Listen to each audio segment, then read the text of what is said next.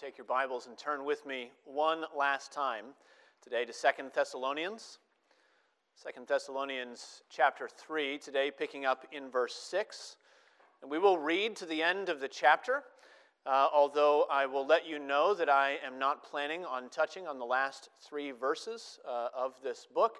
Paul ends with a benediction and also ends with a mention that he himself is adding a line at the end. This is an important point. In the ancient world, often you would use an amanuensis. That's somewhere between a secretary and a ghostwriter.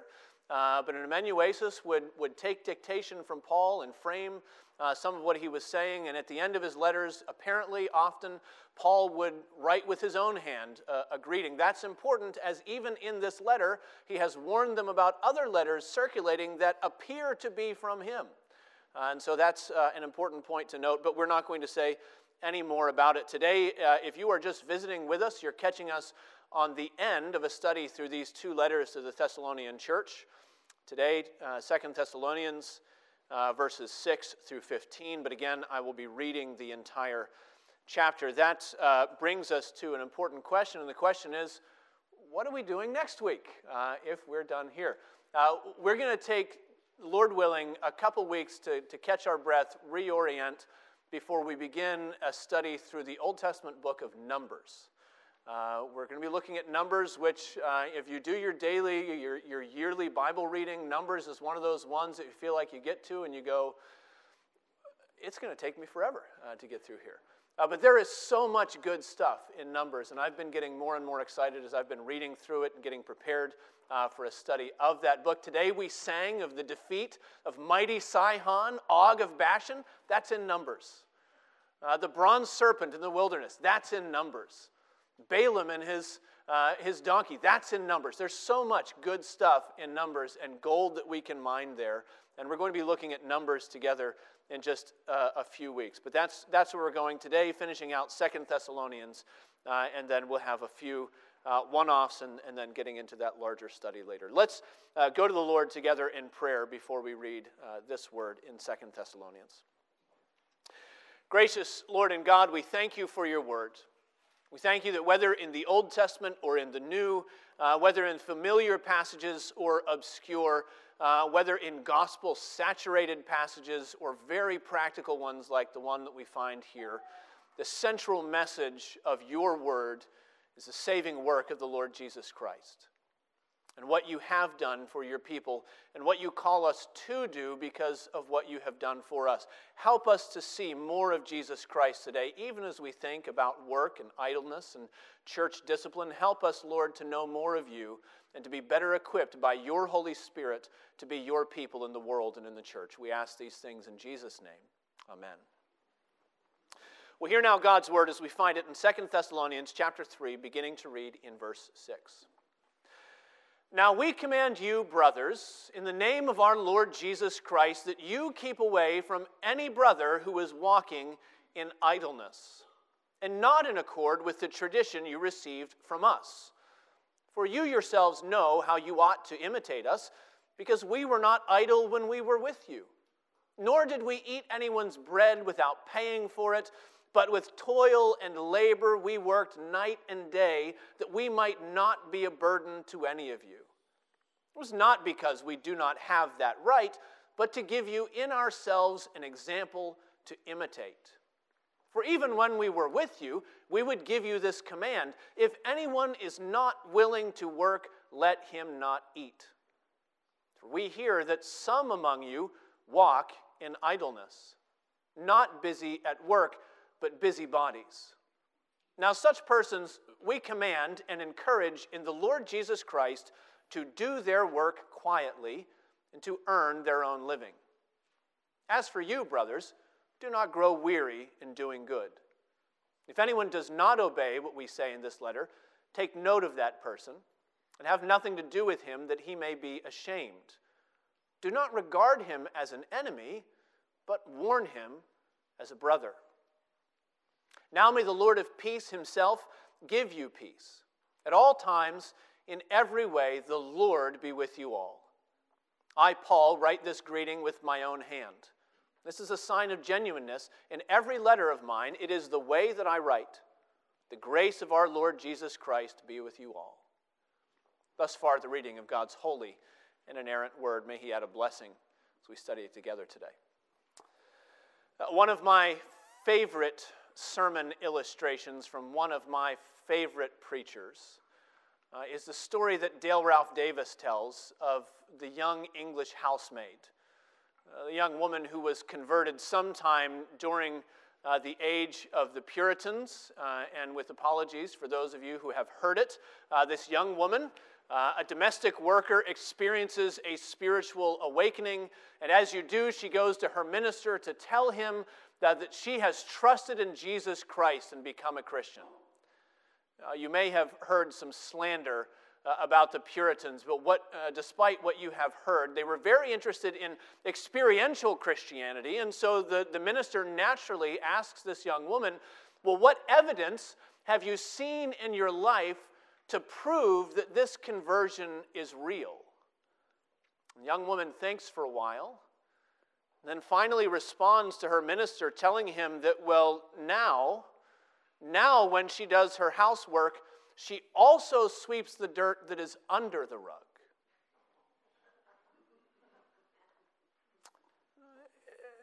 It might seem underwhelming. If you're expecting your faith to show up in very spectacular ways, if you're looking for some sort of extravagant outward sign that faith is take hold, maybe sweeping under the rug as well, doesn't strike you as very important. But this young woman, in her simple way, understood what many Christians don't. She understood that the gospel makes a difference in every area of our lives. She understood that in order to be a Christian, it doesn't just mean praying more. It doesn't mean giving more. It doesn't mean necessarily becoming a missionary to some far-flung place. Very often, it means serving the Lord where he calls you and where he has placed you. Very often, it means doing your work with excellence. And if that is true, because that's true, the question is bound to come up eventually. What are we to do with Christians who won't work? That's the issue. At the heart of this passage, not those who can't, but those who won't. Not the unable, but the unwilling. Paul says in verse 11, "For we hear that some among you walk in idleness. They're not busy at work, but they're busy bodies." Now today we're wrestling with what it means to work as a Christian. We're also wrestling and thinking through what does it mean for our faith, what does it mean for our church if the gospel does not shape our lives in this very practical area. 3 lessons that we need to learn together from this passage. And the first is that hard work is an expression of Christian love. It's our first point, that hard work is an expression of Christian love. Probably the most surprising thing in this passage is the way that Paul deals with this issue by making it a community problem rather than an individual problem. He connects the idleness in the church, the idleness of just a few people, it seems, with the health of the whole congregation. You see it there in verse 6. He begins not by addressing the people who won't work, but he speaks to the Christians who are tolerating it.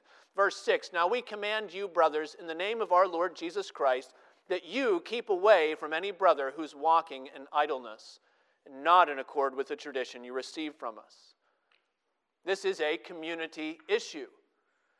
Something is wrong in the church, and it is affecting the entire body, and that means it is up to the entire body to respond in an appropriate way. We're going to come back to the church's response a little bit later, but for now, we need to understand the way that how we work cannot be disconnected from our lives as Christians. We need to understand that how we work cannot be disconnected from our life in God's church. Our work has community implications. Our work as Christians affects the Christians around us. I think it's easy for us to lose sight of that in our contemporary working world. When we read the New Testament, it seems like the world was a different place back then. It seems like maybe life was a little bit more difficult. It seems like maybe work was a little bit more demanding. It seems like maybe Christians in the pagan world only stayed afloat by banding together. helping one another out. But we look at our own world and we seem so fragmented, so independent in our daily lives. It's easy to tell ourselves or convince ourselves or imagine that because of advances in technology, or because of different societal structures, because of government safety nets, that whether we choose to work or not, or how well we work or how hard we work, is only something that affects us. Then you take it a step further, and we realize that we live in a world that imagines that it has neatly divided what we call the sacred from what we call the secular. Our society loves to separate the church from the state, and sometimes in our minds we can place our worship and our work in two fundamentally different categories. And so we might wonder, well, what practically does it matter, really, to the person sitting behind you in church, whether you teach a class on Thursday, whether you make a sale on Tuesday, whether you design a program, whether you make a widget, whether you clean your bathrooms, whether you keep your household well? What does it matter, we might say? Well, it matters because hard work is one of the ways that we love people around us. And working to provide for our own needs, that's the rub here, it means that we won't expect others to provide for us. Now, there are a whole host of other wonderful spiritual things that we could say about the dignity and the value of work that we don't have time for today. We could talk about the fact that God created men and women to be workers when He placed them in the garden, that work came before the fall, that work is not sinful, that work in a sense is to be part of our redeemed creation and part of our redeemed lives as Christians. We could talk about the fact that God Himself is a worker. He shows up in the Old Testament as a builder and a gardener and a teacher and a shepherd. Christ comes in the New Testament era, and He comes as a carpenter. He comes as one who is the master of the banquet, who also stoops low to wash the feet of the people who He's invited. There's dignity and there's value in work, and there's a whole biblical theology of the value of work that we won't get into today. But you notice that at this point, Paul makes this all intensely practical. He boils it down to what we could call a natural law. It's simply the way things work in the world God has made. Everybody needs to eat, and that means everybody needs to work. That's the principle. And it means it would be a disordered Christianity that expects others to provide for you those things that you refuse to provide for yourself. Take a look in verse 7. He says, "For you yourselves know how you ought to imitate us, because we were not idle when we were with you. Nor did we eat anyone's bread without paying for it, but with toil and labor we worked night and day." Why? He says, so that we might not be a burden on any of you. Of course, he could have burdened them. He goes on to point out that he had a right, if he wanted to exercise that right, to burden them. Paul was an apostle. He was a teacher of the gospel appointed by the Lord Jesus Christ. He was a shepherd to raise up and build up God's kingdom in the world. It's not as if he didn't have a right to be provided for in his labors, but he says he waived that right. He didn't make use of it. And he waived that right out of love for the church. He says that he intentionally did not claim all of the benefits that he could have claimed for himself, and that's what love is. You know that. Love is sacrificial service. Love is laying down the things that we couldn't claim for ourselves in order to give to somebody else that we care for. You see this all the time. Young lovers and their adolescent relationships. And there they are. It's way past bedtime. They're still talking on the phone. They're still texting. They're doing what other teenagers do for the person that they're infatuated with nowadays. I don't know. But they're giving up what they ought to have. Sleep and rest. Right? They ought to be sleeping. They ought to be doing something else. They probably ought to know better. But they just can't help it. They have to give themselves their time and their attention to the person that they love. Parents do it. A child comes into the world, and part of that loving child is daily sacrificial giving. So, parents of young children, you give up your pastimes and your pleasures. You give up your adult conversations, right? You give up the things that you want to do because nap time is coming. And you love that child, and you want to provide for that child. And part of that is giving up your freedom for the good of the child because you love them. Husbands do it. Husbands who work for decades in the best paying job that they can find. Might not be the kind of work that ignites their inner passions and desires, but it's the kind of work that can fill a bank account, can provide for a savings account. Why? Because he knows that there's a very good statistical probability that his wife will die before he will. And because he loves his wife, he's providing for her future with his present. He's giving, and that's what love is. You see it in your elders and your deacons. They give up time with their families to minister to your families. They give of themselves to see that the needs of the church are met. You see it all of the time. Love is sacrificial service. It's giving up what could be yours in order to give what you have to someone else. And the gospel is the greatest example of this. For God so loved the world that he gave his only begotten Son, that whosoever believes in him shall not perish, but have everlasting life. And we might almost want to say, as Paul could say, that in a sense, he didn't have to. If anybody had a right not to give to sinners, it's the God of all righteousness. The one who cannot share space with sin, the one who is the consumer of sin if it comes into his presence. If anybody has a divine right that he could have exercised and say, I'm sorry, you're on your own, I'm not going to do anything for you, it's the Lord of heaven. God conceivably could have claimed the divine right not to send the Son into creation. He could have held back the only service that would turn saints out of sinners. But instead, he gave. God so loved that he gave. And Paul's adding to that understanding here. So it's not that he didn't deserve to be provided for. It's not that he didn't have that right, but the gospel tells us that God so loved that he gave, and Paul's saying, I so loved, so I worked. John Stott, he says, it's an expression of love to support others who are in need.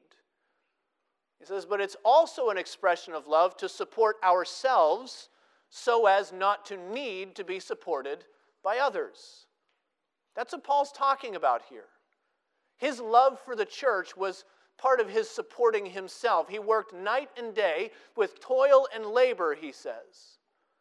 He did it so that they might not be a burden. He did it so that they would have an example to imitate, and it means that if you are able, you ought to do the same. Christians are called to work.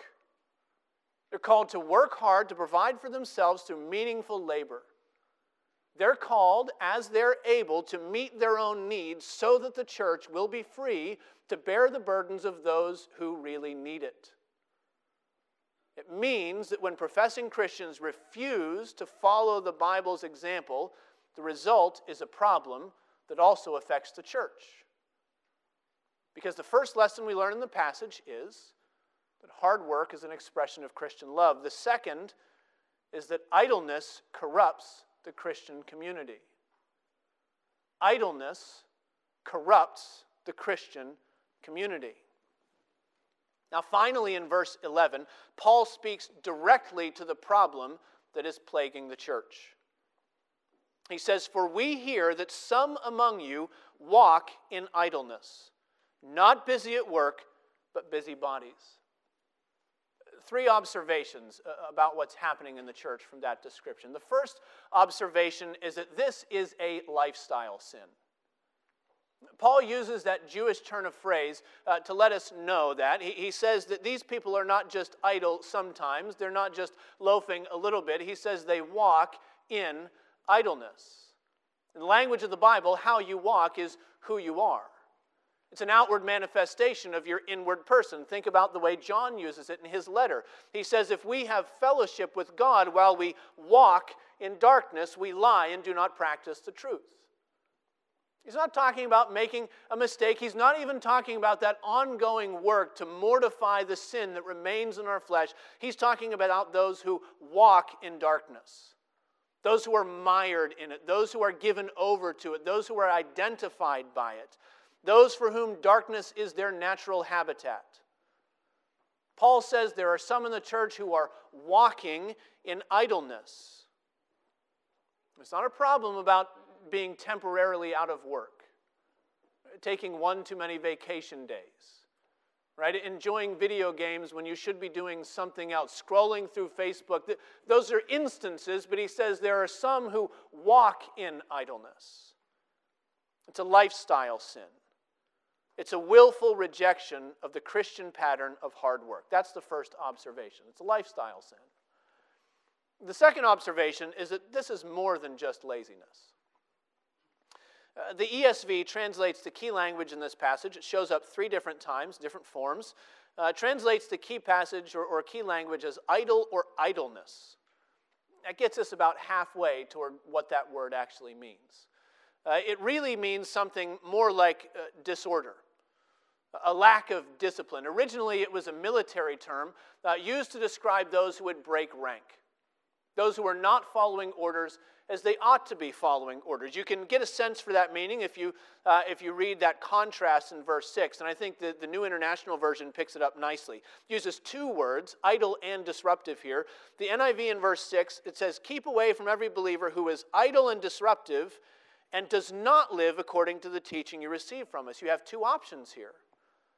Your life can be well ordered by God's word, by the apostolic teaching, or your life can be disordered as you follow your own sinful desires. It's clear from the context that there is a particular disorder here, and the particular disorder is this willful idleness. But as usual, our sins have roots that go far beneath what we can see on the surface. So some scholars make suggestions as to what the roots are here behind this problem of a disordered idleness. Some of them say it's a lack of understanding or a misunderstanding about the second coming of Christ. That was the other main topic that took up Paul's attention in 2 Thessalonians. And so the theory goes that maybe there are some who believe that Jesus' second coming is so close it's not even worth working anymore. Maybe others think that Jesus has come back, and he's come back spiritually already, and so that means that the life of the body isn't something to care about. You can just be a spiritual person. Others say, well, maybe the Thessalonians are just too influenced by their culture. In the Greek-speaking world in this time, manual labor was something looked down upon. It was something fit only for slaves. So maybe the Thessalonians also thought, as members of God's kingdom, that they should be exempt from the disgrace of hard work. Another commentator said maybe some of them pressed the social implications of the gospel of the kingdom too far. So far that they expected the rich to provide for the poor, no questions asked. At the end of the day, we don't really know the motivation, but Paul calls it disordered. It is a rejection of God's way, a rejection of his decrees. It is a budding sin with very deep roots. Third observation about this sin, verse 11, that this has begun disturbing the peace of God's people. You notice he says there, they're walking in idleness, not busy at work, but busy bodies. You know the old saying, right? That idle hands are the devil's workshop. I learned the same wisdom growing up in a household as one of 2 brothers. That's because every time my brother and I began to get on one another's nerves, my mother would very helpfully offer to find us something productive to do instead. And so we learned, right? If we're busy, that must mean that we'll stay out of trouble. It seems that in Thessalonica, those who had nothing productive to do, as often happens, found a way to stick their noses into other people's affairs. A busybody, of course, is a troublemaker. We might call them a pot stirrer. We might call them a gossip. We might call them a meddler. It might just be somebody who makes unhelpful contributions to everybody else's life because they think they're entitled to speak in such a way. Gordon Fee says that it's not merely idleness that concerns Paul here, but it's the unruly way that they are disrupting the shalom, the peace of the entire community. I think this is the point at which we realize just how un-Christian this kind of living is. I suggested earlier that believers are supposed to work hard, and that hard work is an expression of Christian love. Suggested that we lay down our demands and our rights. We show that we're willing to put the needs of others before our own in the church. It's really a way of living like you don't think you're the most important person in the room. It's a way of serving without seeking to be recognized or noticed. It's another way of fulfilling and living out that pattern of Christ-like humility that we find in Philippians chapter 2. Remember what Paul said there. He said, "Do nothing from selfish ambition or conceit, but in humility count others more significant than yourselves. Let each of you look not only to his own interests, but also to the interests of others. Have this mind among yourselves, which is yours in Christ Jesus." And you know the rest of the passage. You know this mind that is yours in Christ Jesus, because he didn't come to he didn't come to be served, but to serve. He came to do the hard work. He came to lay down his rights and his position. He came to take on the form of a servant, to give himself for the sake of others. He did nothing out of selfishness, nothing out of ambition, nothing out of conceit, nothing out of self-importance. He humbled himself to the point of death upon a cross. Why? Because God so loved the world that he gave. But the disordered idler that Paul is talking about here turns that on its head. The idler doesn't love others so much, the idler loves himself. And so the idler loves himself so much that he takes. He's so infatuated with his own contributions that he inserts himself into everybody else's business. She's so engrossed with her own importance, she imagines that everybody else ought to be too. And so the one who is not busy inevitably becomes a busybody. They do it because they believe that they're the special case. They're the one who deserves to be provided for. They are the one to whom others ought to serve. Their contributions of wisdom are the gifts that the church cannot do without. So we might summarize Paul and say here that the hands that do the least often clap the loudest for themselves. They do it because they love the attention, they love the praise, and they think that that's what they deserve. Now, the answer for a sinner like that actually is the same as the answer for a sinner like you. The same as the answer for a sinner like me. It's to remember the gospel of Jesus Christ. It's to remember his finished work on our behalf. So you notice how Paul softens his language as he comes into verse 12. There he speaks directly to the idlers, and he repeats this language of command, but now he also adds the note of encouragement. Do you see that? Verse 12, "Now such persons we command and encourage in the Lord Jesus Christ to do their work quietly and to earn their own living."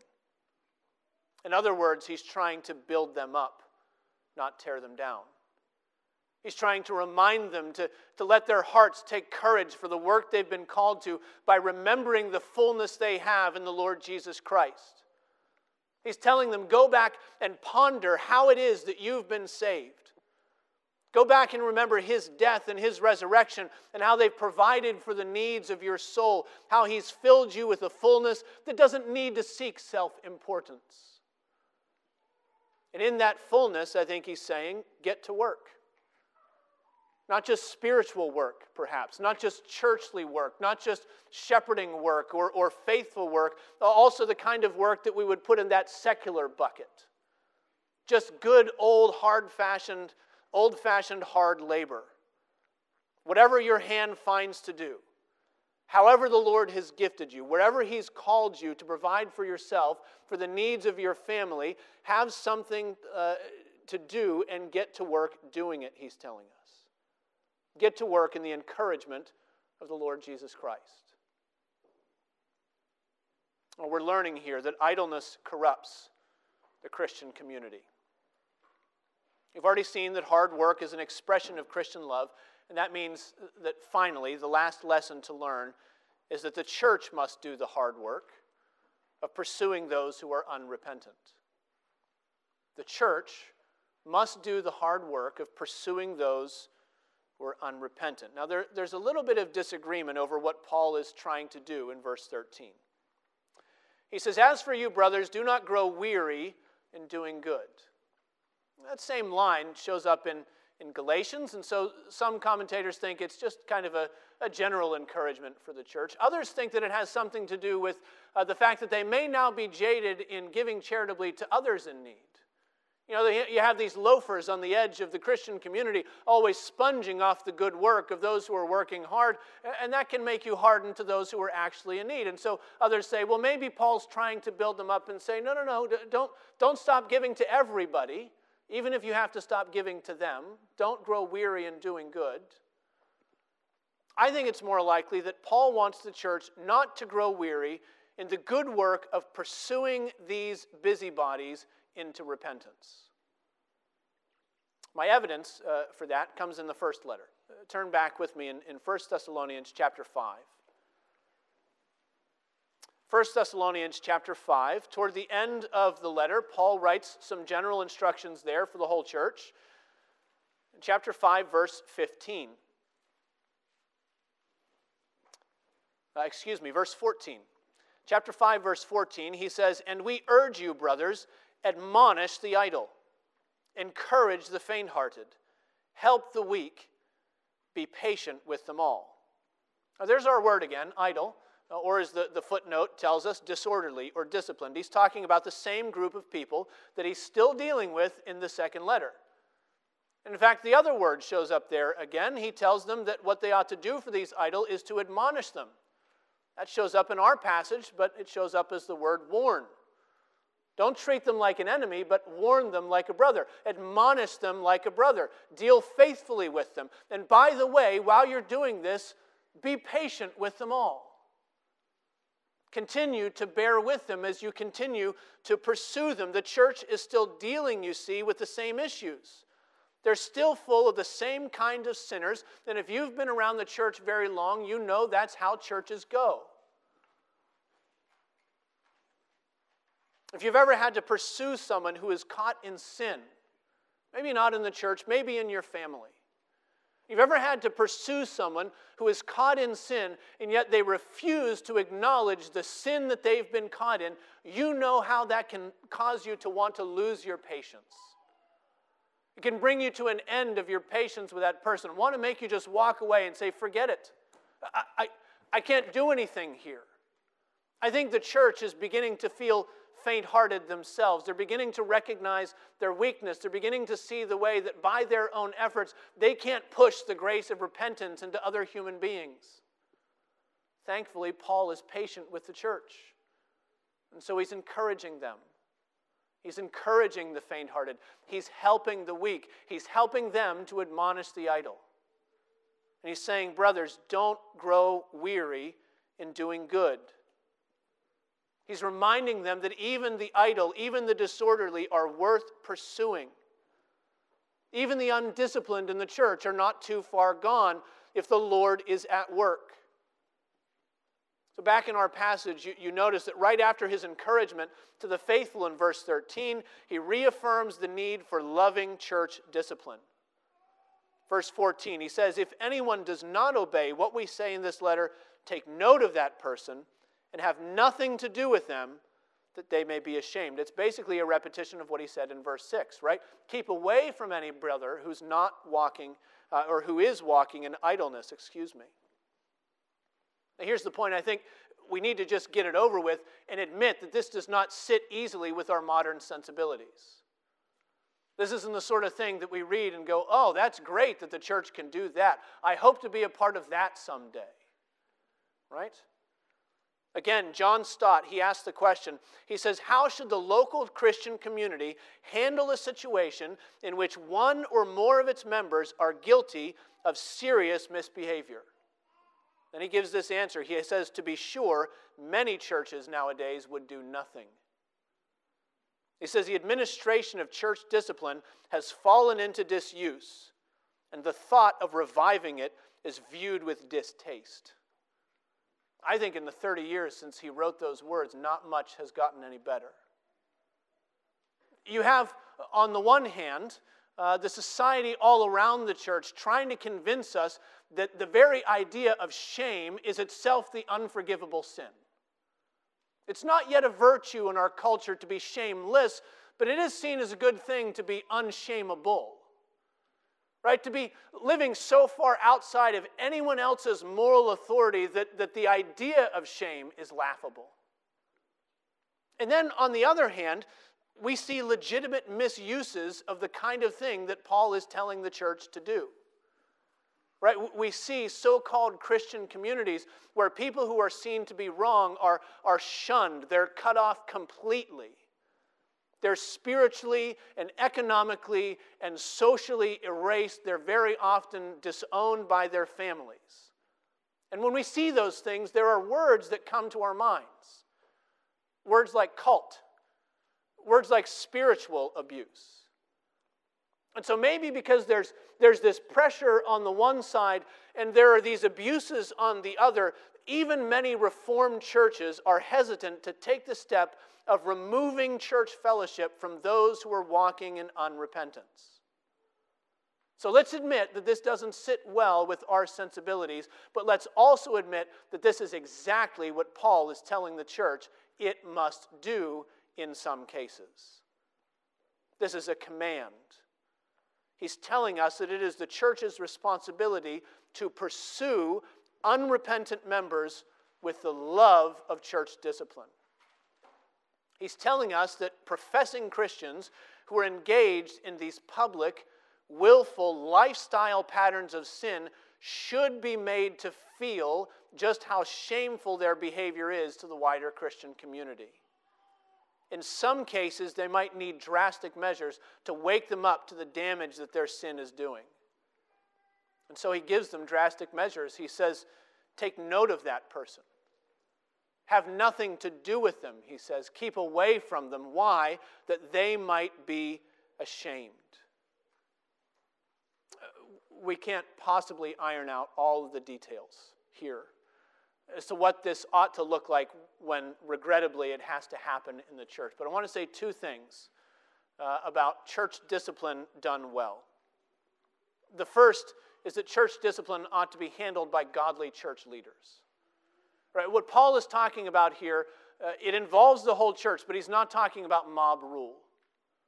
He's not talking about one person being hurt and then playing favorites, or the church dividing into factions. Are you for this person or against that person? When it has to happen, church discipline is something that needs to be handled with care. It needs to be handled with integrity. It works best when there are systems of oversight and accountability where facts can be heard, where appeals can be made. It works best when it's handled by the elders in a church. It works best when those elders are themselves subject to other elders who are leading them. It's one of the reasons that we believe very strongly in the Presbyterian form of church government. It's a biblical system where each church has a local authority, and yet no church is left to its own devices. That's the first statement we need to make about church discipline, is that it ought to be handled by godly leaders. The second is that church discipline ought to be aimed at loving restoration. It is clear that what Paul has in mind here is not what we sometimes think of as shunning. You notice, obviously, he says, have nothing to do with the disorderly, but he also tells them to warn them like brothers. He's not talking about complete erasure of the person. He's not talking about complete removal of any social contact. Quite possibly, he has in mind removing them from the sacred fellowship that the church shares at the Lord's table. Almost certainly, he has in mind cutting off all of the sort of normal, intimate, personal friendship that you have with the person, the kind of interactions that sort of convey just by the interaction, there's nothing to see here. There's nothing wrong. There's nothing that needs to be corrected. Everything is fine and copacetic. John Calvin, I think, wisely points out that there is a difference, he says, between excommunication and anathema. There is a difference between discipline and a curse. The difference is that one of these is an act of love, and the other is an act of condemnation. Well, for Paul, just as for Jesus before him, church discipline is always aimed at love. It's always for the purpose of restoration.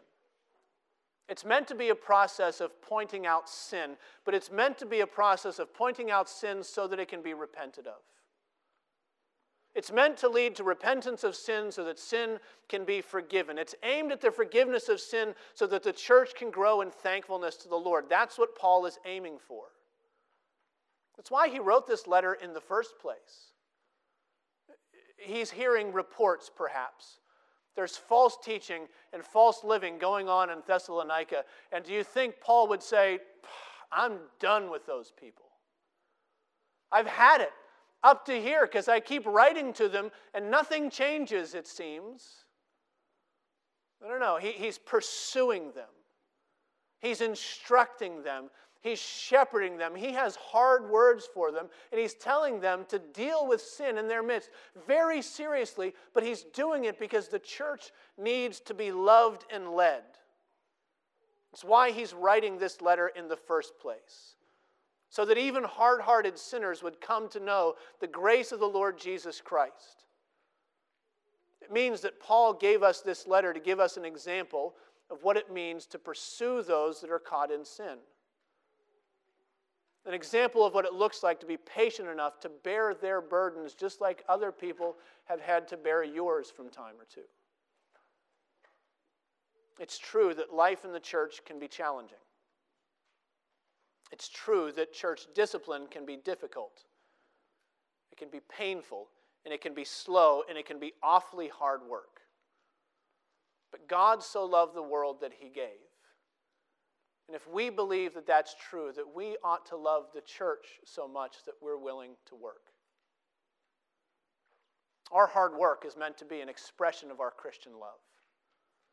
And when idleness corrupts the order of the Christian community, we ought to do the loving hard work of pursuing the unrepentant with the grace of God. That's what Paul's telling us here in this passage. It's what I hope we learn together in this letter. Let's pray together. Oh, gracious Lord and God, we thank you that you were patient with us and you continue to be patient with us. We thank you that in our sin you did not write us off, but you sent your Son to gather us to yourself and to provide for us a life and an inheritance and a forgiveness that could never be ours by our own working. We thank you for the grace of giving us a Savior and drawing us to yourself. Help us, O Lord, to be people who point one another in that same direction. We're willing to come alongside our brothers and sisters caught in sin, knowing that we would need them to come alongside us as well. Help us to be faithful in doing that. Help us also to be gracious and to trust in you and your leadership and to do the hard work you call us to. We pray in Jesus' name. Amen.